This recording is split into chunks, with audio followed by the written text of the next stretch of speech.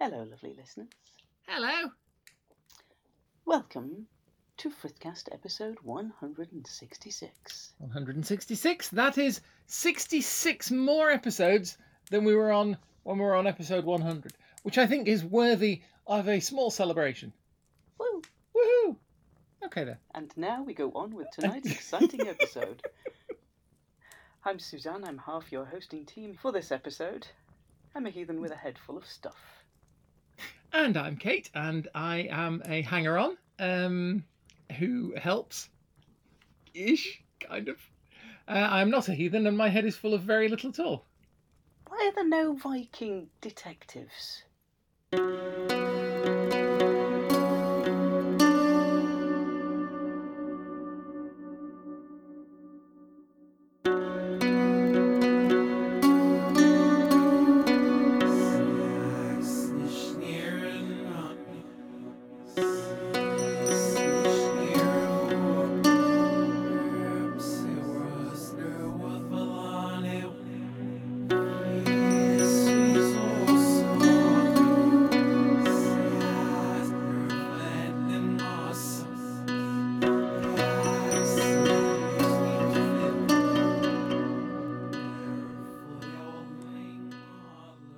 What do you mean there are no Viking detectives? What? Explain yourself. Well, you get, you get fictional detectives in all different kinds of flavours, and I'm thinking the historical ones. You get things like Cadfael being the big famous one. Yes. So, Benedictine monk dude who wasn't always a monk goes round and solves medieval crime. Very good books, and for the life of me, I can't remember who wrote them, and I really should have checked. Peters? Ellis Peters, I believe. Yes, they are.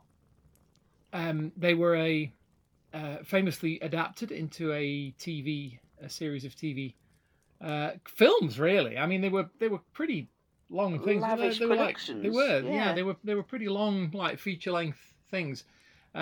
Each book adapted into a show with Derek Jacobi in the title role. Cadfael. Apparently, the author, according to Wikipedia, the author originally intended the name to be pronounced Cadfael, which was aimed at the Welsh, because it's a Welsh name. But in Welsh, apparently, it would be Cadfael. But the F is pronounced as a V, apparently. Oh. Although most people I know, and I think most people in the TV show as well, pronounced it Cadfael. Yeah. But yeah, good books, good books, good shows. Yeah, and the Roman dude that you like.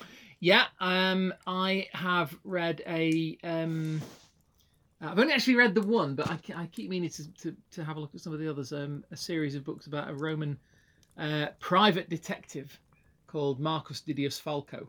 They are by Lindsay Davis, and they have Falco is he's basically a private. He's called the title he uses is informer. He's like a private detective. You can hire him to.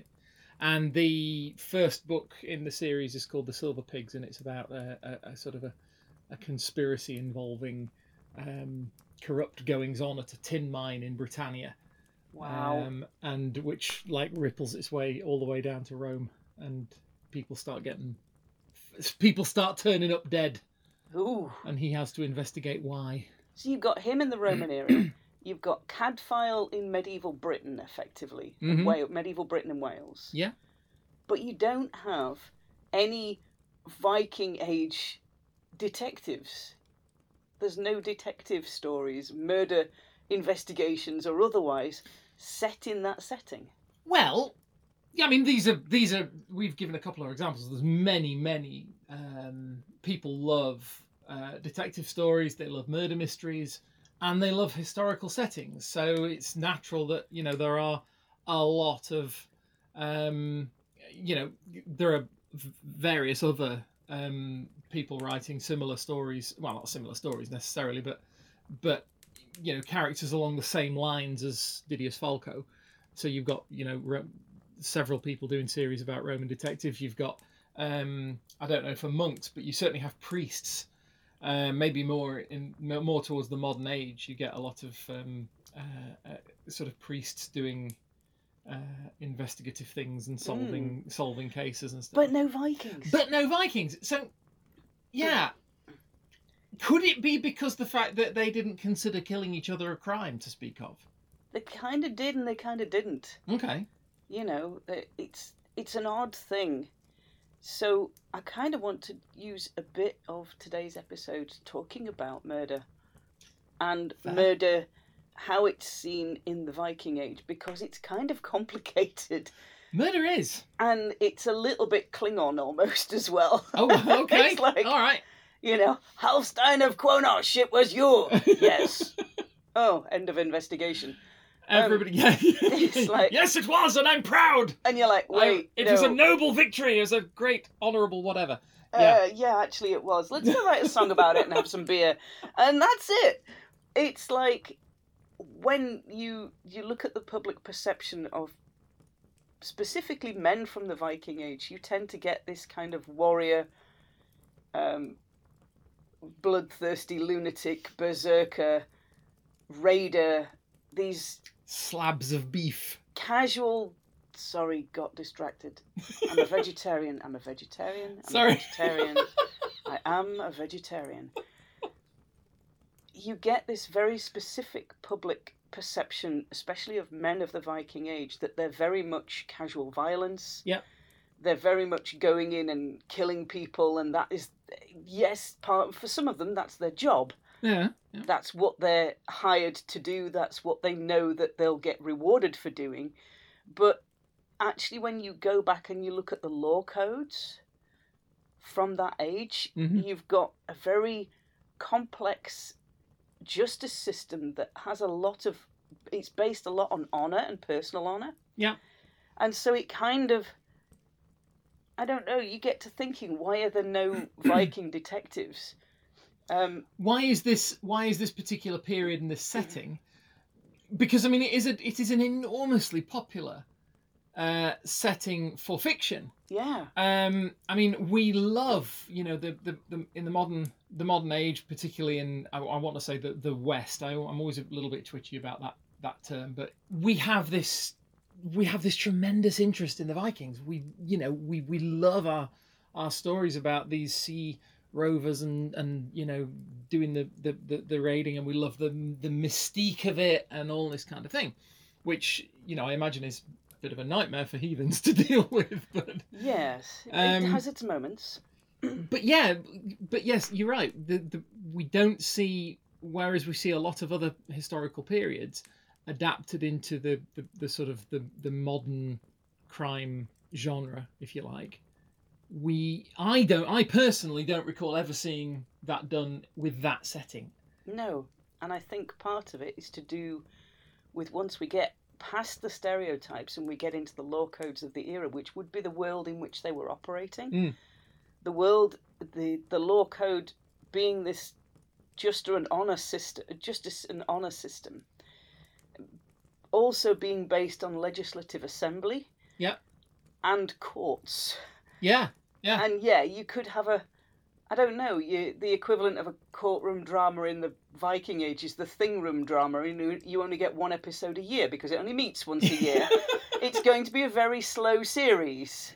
It's time for you to go off and do whole other films in between filming this entire series of like 6 episodes, because after that all your actors get bored and go home. And yeah, it's an odd thing because they're legislative assemblies, they're things. Yeah. Only occur like once a year in these big gatherings where the law cases are decided. So they have to get everything done all at once. Everything's done all at once. Everything everywhere all at once. Everything, yeah. And it's the way to actually do it, to kill somebody, how to kill somebody and get away with it. Yeah. Is that you do it in public and in daylight. Okay. In front of other people. And then you admit your wrongdoing and you defend yourself at the thing and you pay whatever compensation is given to you. Right. And now, that's it. Now, I'm gonna just, so, okay, my understanding of how to murder someone, right, which is purely theoretical. Of course. I hasten to add. Sorry, lovely listeners, this got very dark very quickly. My understanding of how to murder someone is, you do it in the dark, Yeah. when nobody's looking. Mm-hmm.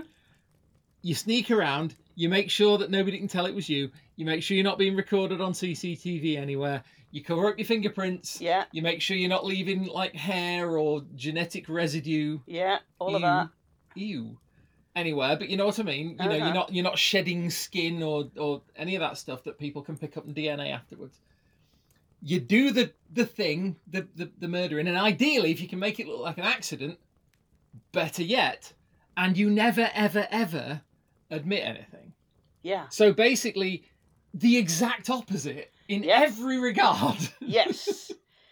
So, they do have offences of murder. Okay. Their offence of theft is almost worse than murder because murder's split into kind of different categories. Like we, in the modern day now, we have offences of like accidental murder, accidental killing. Yeah. Intentional murder. So you set out, you plan, and there's evidence of that planning, and then you go and do the thing. Yeah. And we have like accidental murder. So death by dangerous driving. We have the murder where you manage to go out on a night out and you get into a disagreement and you punch somebody and they trip and fall and die. Yeah. But it's not something that you ever planned to do, but it still happens. So we kind of vary the degrees of. There's there's an interesting book that might be of interest because it's interesting. No. Is it interesting? It is. Wow. Well, it is to me because it's about Romans again. Oh, okay. So sorry to distract just for a second, but there is a point behind it. Does it go stabby? It's very stabby. It's a very stabby book, although it does have a section on poisoning as well. Ooh. There's a book called "A Fatal Thing Happened on the Way to the Forum." Yeah, that's definitely Roman. And it's by a writer called Emma Southon. Or Southern, I'm not sure how she'd pronounce it. It's Southon. And it's a really interesting book because it's all about it's about the way the Romans viewed homicide. Mm. And she makes the first part of the book, the introduction to the book is she explains the complexity of murder. That, you say to me, what is murder? Well, it's when somebody kills somebody. No, it's much, much more complicated. You have homicide, which is the killing of a human being. Yes. But, as you were saying, you have accidental. You have, yes, I meant to hurt him, but I didn't mean to do that much. Mm. You have, yes, I got angry and I happened to have, a gun in my hand and I shot him because I was cross. So crime of passion in the moment, that's often considered to be a lesser crime than a crime where I want to kill this dude, so I'm going to go out and buy a gun. By the way, listeners, Frithcast legal team advised me to let you know that we do not endorse any such behaviour at all. Please don't go out killing people. Thank you very much. Is that all right? Yeah. Did that about cover it? That's good. Cool. Thanks. But yeah, so there's all these different, and she talks about the different definitions and the criteria that have to be met in order for something to be considered murder, and how it changes wildly from place to place and over different periods of history. So obviously with the Norse way of looking at things. Yeah, the Norse way of looking at things probably would make some very short detective stories, like 30 seconds long. Investigator walks up to the corpse with a whole crowd of people stood by. Yeah. And looks at the person with the big bloody sword and goes, "You did it!" And he goes, yes, I did, in daylight in front of all these people. Oh. And there's not. And then there's credits. And there's not a scrap of, "You'll never take me alive," copper. There's no thrilling car chases. There isn't. Or horse chases. None of that. No shootouts from the back of goat-pulled chariots. Nothing. Not a thing. Not a thing. So they define murder, but they say basically if you want to. The honourable and right way to do it, which is a whole oxymoron that I did not think I'd be getting into. The honourable and right way to murder someone. The honourable and right way to murder someone is... Stop it. I'm sorry, The world is peculiar. kill somebody in public, Yeah. in daylight, Yeah. in front of witnesses, Yeah. which gives not only the person a chance to defend themselves, but also the crowd to react to what is going on. Okay. So that's why it's considered the honourable way to do it. All right. You then admit your wrongdoing in front of your peers, and you pay any financial requirement that is put to you by the victim's family. Oh, the wehrgeld. The wehrgeld, the man money. Yeah. Yeah. So that stops a generations-long Dallas-style feud happening between two sets of families, or three sets of families if you really want to tag team another lot in there. When we say Dallas, by the way, we mean the soap opera, not the town. I'm sure it's a lovely place. So there's an expectation that if you're going to murder somebody, you do it honourably. Yeah. Yeah. Which is just like, what? But it is kind of Klingon, isn't it? Yeah. Really seriously kind of Worf versus Gowron vibes going on. Yeah. But I suppose this is one of the influences that were applied to the Klingons, wasn't it? This is one of the... I mean, it was them... It was like this...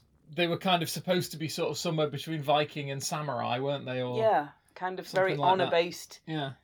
Very, very, very rigid honour code that didn't allow for anything apart from them spiralling to their own demise, and the Empire needs to change.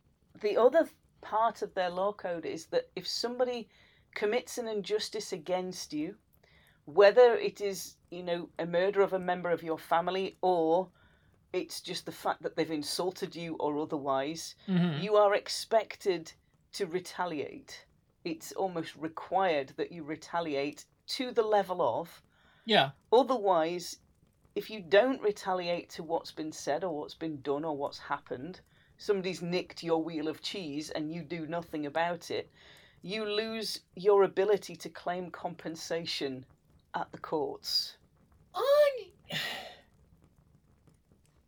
You see, I don't know how I feel about that. Yeah. On the one hand, you have to recognise it's been done and react proportionately to it. Yeah. On the one hand, you can sort of see the logic.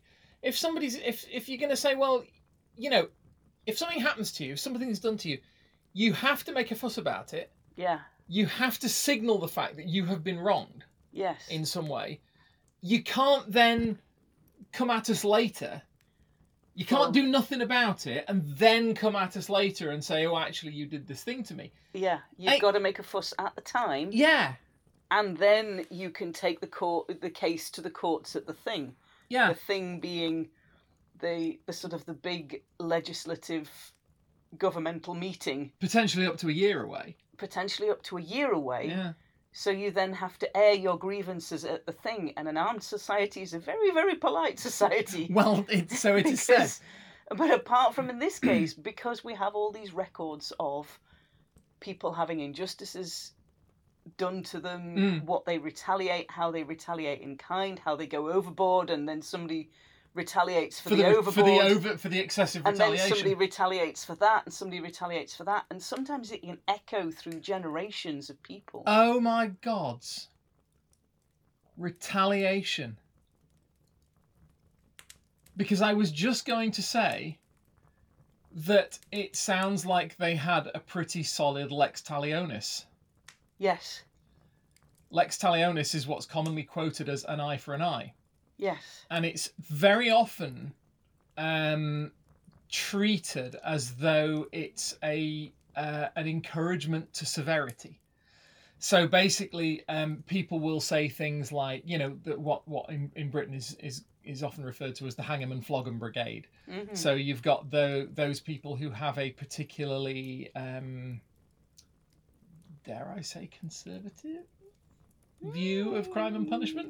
Yeah. Who will tend to say, whenever they read about somebody having done something, they will immediately go to, yes, well, they need to be locked up for life, they need to be executed, they need to be meted to them.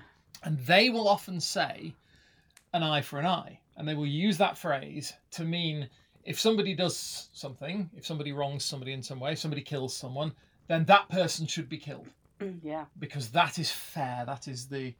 and what the Lex Talionis actually was for was it was to cap retaliation. To say this is the limit of what you can do. Yes. Yeah. An eye for an eye means you cannot take more than an eye. And I mean, to me, you must take an eye. Yeah, exactly. Yeah. But I've just realised as I was mulling over. It's rather like Lex Talionis, and I suddenly thought retaliation, and now I think there's probably a link. An etymological link there. Lovely listeners, if we find it, we'll throw it in the description. You know we're good for the show notes and the links, and you can go down all these rabbit holes for yourselves. Oh, I love it when words will suddenly do that to you, and they'll suddenly go, whoop, and you'll suddenly see like another word peeking out of the back going, cooey. And you're like, oh, it's you. Oh, hello. You're just wearing glasses and a funny nose. So, you were saying...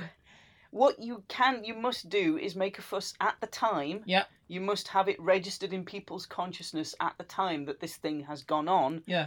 Otherwise, you can't walk up to the thing and go, I have a claim for whiplash from 6 months ago, because everybody will be just like, you have a what now? Yeah, why didn't you mention this? Yeah, exactly. So you need to mention it at the time. I suppose as well, it kind of, it also sort of resonates faintly with, as anybody who's watched British cop shows will know, the police caution that's always given in Britain when somebody is arrested is you do not have to say anything, but it may harm your defence if you do not mention it when questioned, something which you later rely on in court. Yes. And it sort of has kind of an echo of that. It's like, tell me now. Tell us now, because it needs to go in. You can't just spring it on us in the courtroom. Yeah. Makes for great dramas and very, very poor casework. But yeah, so it's always sort of easy to get to start to thinking about, these ancient cultures and the ancient societies and think, well, they can't have been as advanced, as sophisticated. I mean, we have a very sophisticated legal system these days. I say we, again, in the modern world, we have a multi-plethora of different legal systems, but we do. The UK, the US, Europe, again, we are familiar with these systems, and we imagine them to be these, like they're thousands upon thousands of years of development and evolution of the concepts and stuff, until we finally reach the state we're at now, where we have things like, we have all these regulations and protections and oversight. Well, theoretically, we're supposed to have all this oversight and, respect for the rights of the accused and all this kind of thing. And we forget that actually these are old ideas in a lot of cases. Yes, yeah, we might have refined them and polished them a little bit and set them into a legal code which everybody agrees to abide by. Yeah. But, for people of the Viking Age, you have this complex system of claim and counterclaim and setting out a legal case, and your peers almost being your judge, which is very much what a jury do. It's a jury of your peers, a group of people now chosen at random, but in this age would have been people from your community that would have discussed your case, vouched for you, gone against you, whatever. Yeah. And it's kind of like we're still using that. In this country, we put, when we have we have a trial, we have a finding of facts. Yeah. We have a prosecution who says a thing happened or didn't happen, and we have a defence who are... Well, we tend to combine the two, don't we? When I say the two, Susanna, I think it's fair to say that when we think of old cultures, you automatically go to the Norse, I automatically go to the Romans. It's the way we tend to be, and in this case, that our legal system is formed from a sort of amalgam of the two. Jury trial by your peers, is very much a Norse Germanic concept, whereas adversarial sort of advocates, so your prosecution, your defence, somebody eloquent speak on your behalf. Yeah, that's very Roman. Yeah, it is. To have a lawyer who will speak in the court for you or defend you. Yeah, is Roman. You basically just hire somebody who can come and perform, and if they can use the right gestures and the right words and impress people as to, as you say, the eloquence of their case, then the public will go, yes, definitely, must be innocent, let him off, or not, Yeah. depending. And so it's kind of like we're still using echoes of that system now, Mm. but we still don't have a good, solid Viking detective, even though if it was like a graphic novel or a cartoon, it'd be 1 or 2 screens long. If it was actually like filmed episodes, they'd maybe be 20 or 30 seconds each, and you'd get one of them a year. Yeah, I mean I think you've probably hit on the issue there. It's hard to see how such an upfront society would end up in situations where such a person would be needed. Yeah. You know, I think that's probably just it, isn't it? I don't know. You could do. You know, you could get a whole series on like somebody who goes around investigating thefts, because theft is a huge, horrible crime in the Viking Age, and the punishments for that are severe. Okay. Because it's concealing your actions. Yeah. You're stealing stuff off people and you're not letting them see you do it. Mm-hmm. So whereas you can murder somebody in broad daylight, do not go and nick their cheese under cover of darkness. Absolutely not. Never nick a Viking's cheese. Ever. It's always it's good advice. Yeah, it's interesting. What sort of stories could be told? I mean, I mentioned earlier on one of the in Emma Southon's book, or Southon's book, or however you pronounce it. I mentioned that she does do a section on poisonings, and this is primarily, it has to be said, primarily the suspected and the accused in some cases are women. Mm-hmm. And it was very much considered if you poisoned somebody, it was considered almost a magical act because you had created a potion and you did it with the aid of the spirits and the evil magics and all that kind of thing. And you were basically, the Roman word for poisoner is the same as their word for witch. Oh, wow. Because, at least witch in the sense that it's been used through most of the medieval period and all that kind of thing. But the two concepts were very firmly rooted together. And this is because poisoning is a sneaky, and I'm just toying with the idea that it's kind of the antithesis of everything that you've described in terms of the way the Norse culture was all about sort of making everything out in the open, declarations and all this kind of thing. Whereas you could imagine having somebody who has to investigate a poisoning or something like that. Yeah. Not necessarily even because it's killed somebody, but because it's been done so sneakily against the mores and the standards of the society. Yeah, so one of the other links to sort of the modern day courts that we have now is that when we go into court as a witness or as the victim of a crime, survivor of a crime, we will generally make an oath before we give our answers in court. Indeed. And they have a similar thing. You will swear an oath to show that you're speaking truths, and you will honour any agreements that come out of that. And you say, if I am lying, then let me be afraid of the gods. Yeah. And you're just like, I don't know whether I'd swear to that, but... Well, it depends. Inviting it. It depends whether you want it to be honest or not, I suppose, doesn't it? So, it's this very... strange system that we have now, but a stranger one that they had that put the values and emphasis in places that we no longer do. Yeah. It's not so much the fact that you've murdered somebody. No. I can't even say murdered because, as the point we were making is that murder is a very malleable idea. We know what it is in our society. But what it was back then, very different thing. Very, very different thing. And especially very different in the Viking Age, very different in Roman society. So the fact that you've killed someone, let's say, you've committed a homicide, but whether or not that qualifies as a... But yeah, that it's not so much the taking of the life. No, it's the method by which you do it. The crime. It's the yeah. Yeah. So you do it one way, you're considered an honourable human being. Yeah. You do the same act another way, and you're considered. You could be sentenced to death. You could be sentenced to hanging. Rarer, but still happens. You could be outlawed.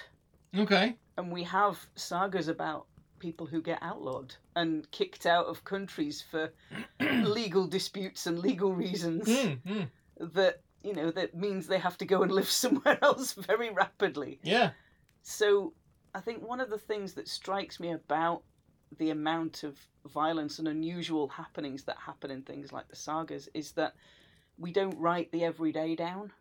True. We write down the unusual, the unique, because we want to remember it. Yeah.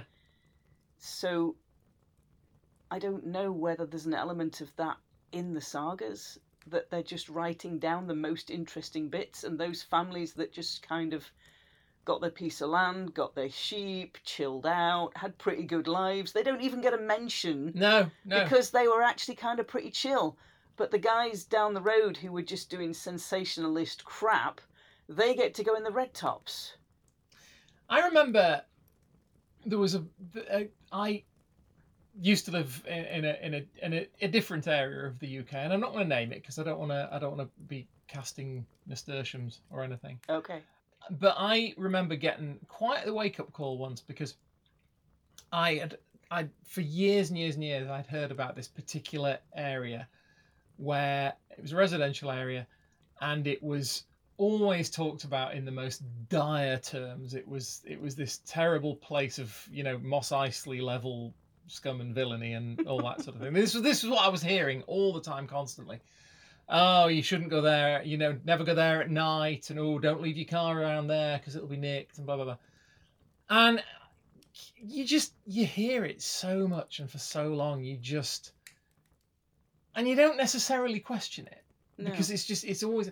And I remember this particular area, and I'd never visited it until one particular day. I found myself up there, and I remember looking around at all these houses and there was some blocks of flats and all this kind of thing, and it was just this huge place, and you just suddenly got this impression of how many people lived in this space, and it was a built-up area, very by British standards, very high density housing.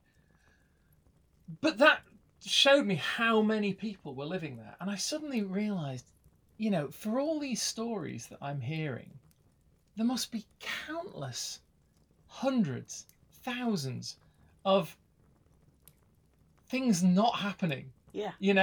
And you're just saying that about the sagas. It's like, yeah, we hear about the dramas and we hear about the stories of murder and well, yeah, whatever, of horrible things being done and people doing nasties to each other and so forth. And then you kind of think, yeah, but how many people actually were there? Because we're only hearing about those. Yeah, this sort of percentage of. Yeah. Yeah, so, yeah, maybe there's a little bit of that in there.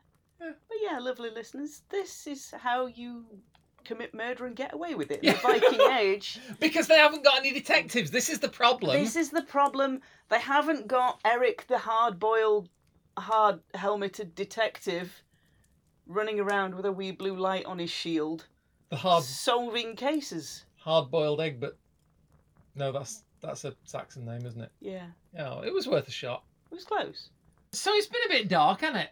Well, kind of. It's been all like.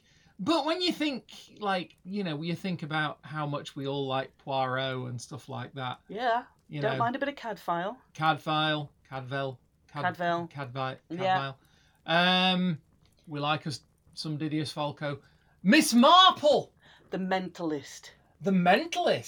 Now I want to see him with a Viking plastic horned helmet on, running around the wilds of Iceland, picking on people, because that would be hilarious. If he isn't at some point... His whole war cry would just be, Jane! if he isn't at some point in 7 seasons of that show seen running around California in a plastic horned helmet, I shall be very surprised. Lovely listeners, thank you very much for joining us around the virtual campfire. We're going to leave that discussion there where it ran flat into a brick wall.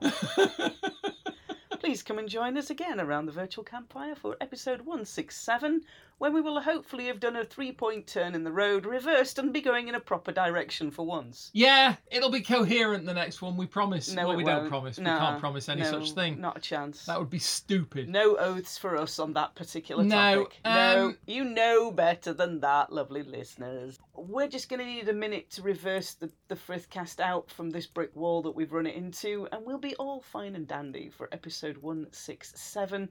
We hope you will join us then. If you'd like to find us online, then you can find us on random social medias. You can find me, my name's Suzanne Martin, I'm on Facebook. Or you can find me on the small soggy remains of Twitter at Gither in Jeans. And if you want to find me, your best bet is to contact Suzanne. Pressure! I'm having a bit of My God. I'm having a bit of a social media hiatus again right now. It's all good. But yeah, you can find our page on Facebook, fb.com/frithcastpod. Just clicky there. That will guide you to our Discord server, which is our virtual campfire, where you are more than welcome to come and talk to us. Join us with come and talk to us about this other lovely episode, listeners. about other episodes. It's all good. Come and talk to us about random stuff. You kind of know we like that. Lovely listeners, we'll talk to you all next time. We'll see you then. Take care. Bye. Bye-bye.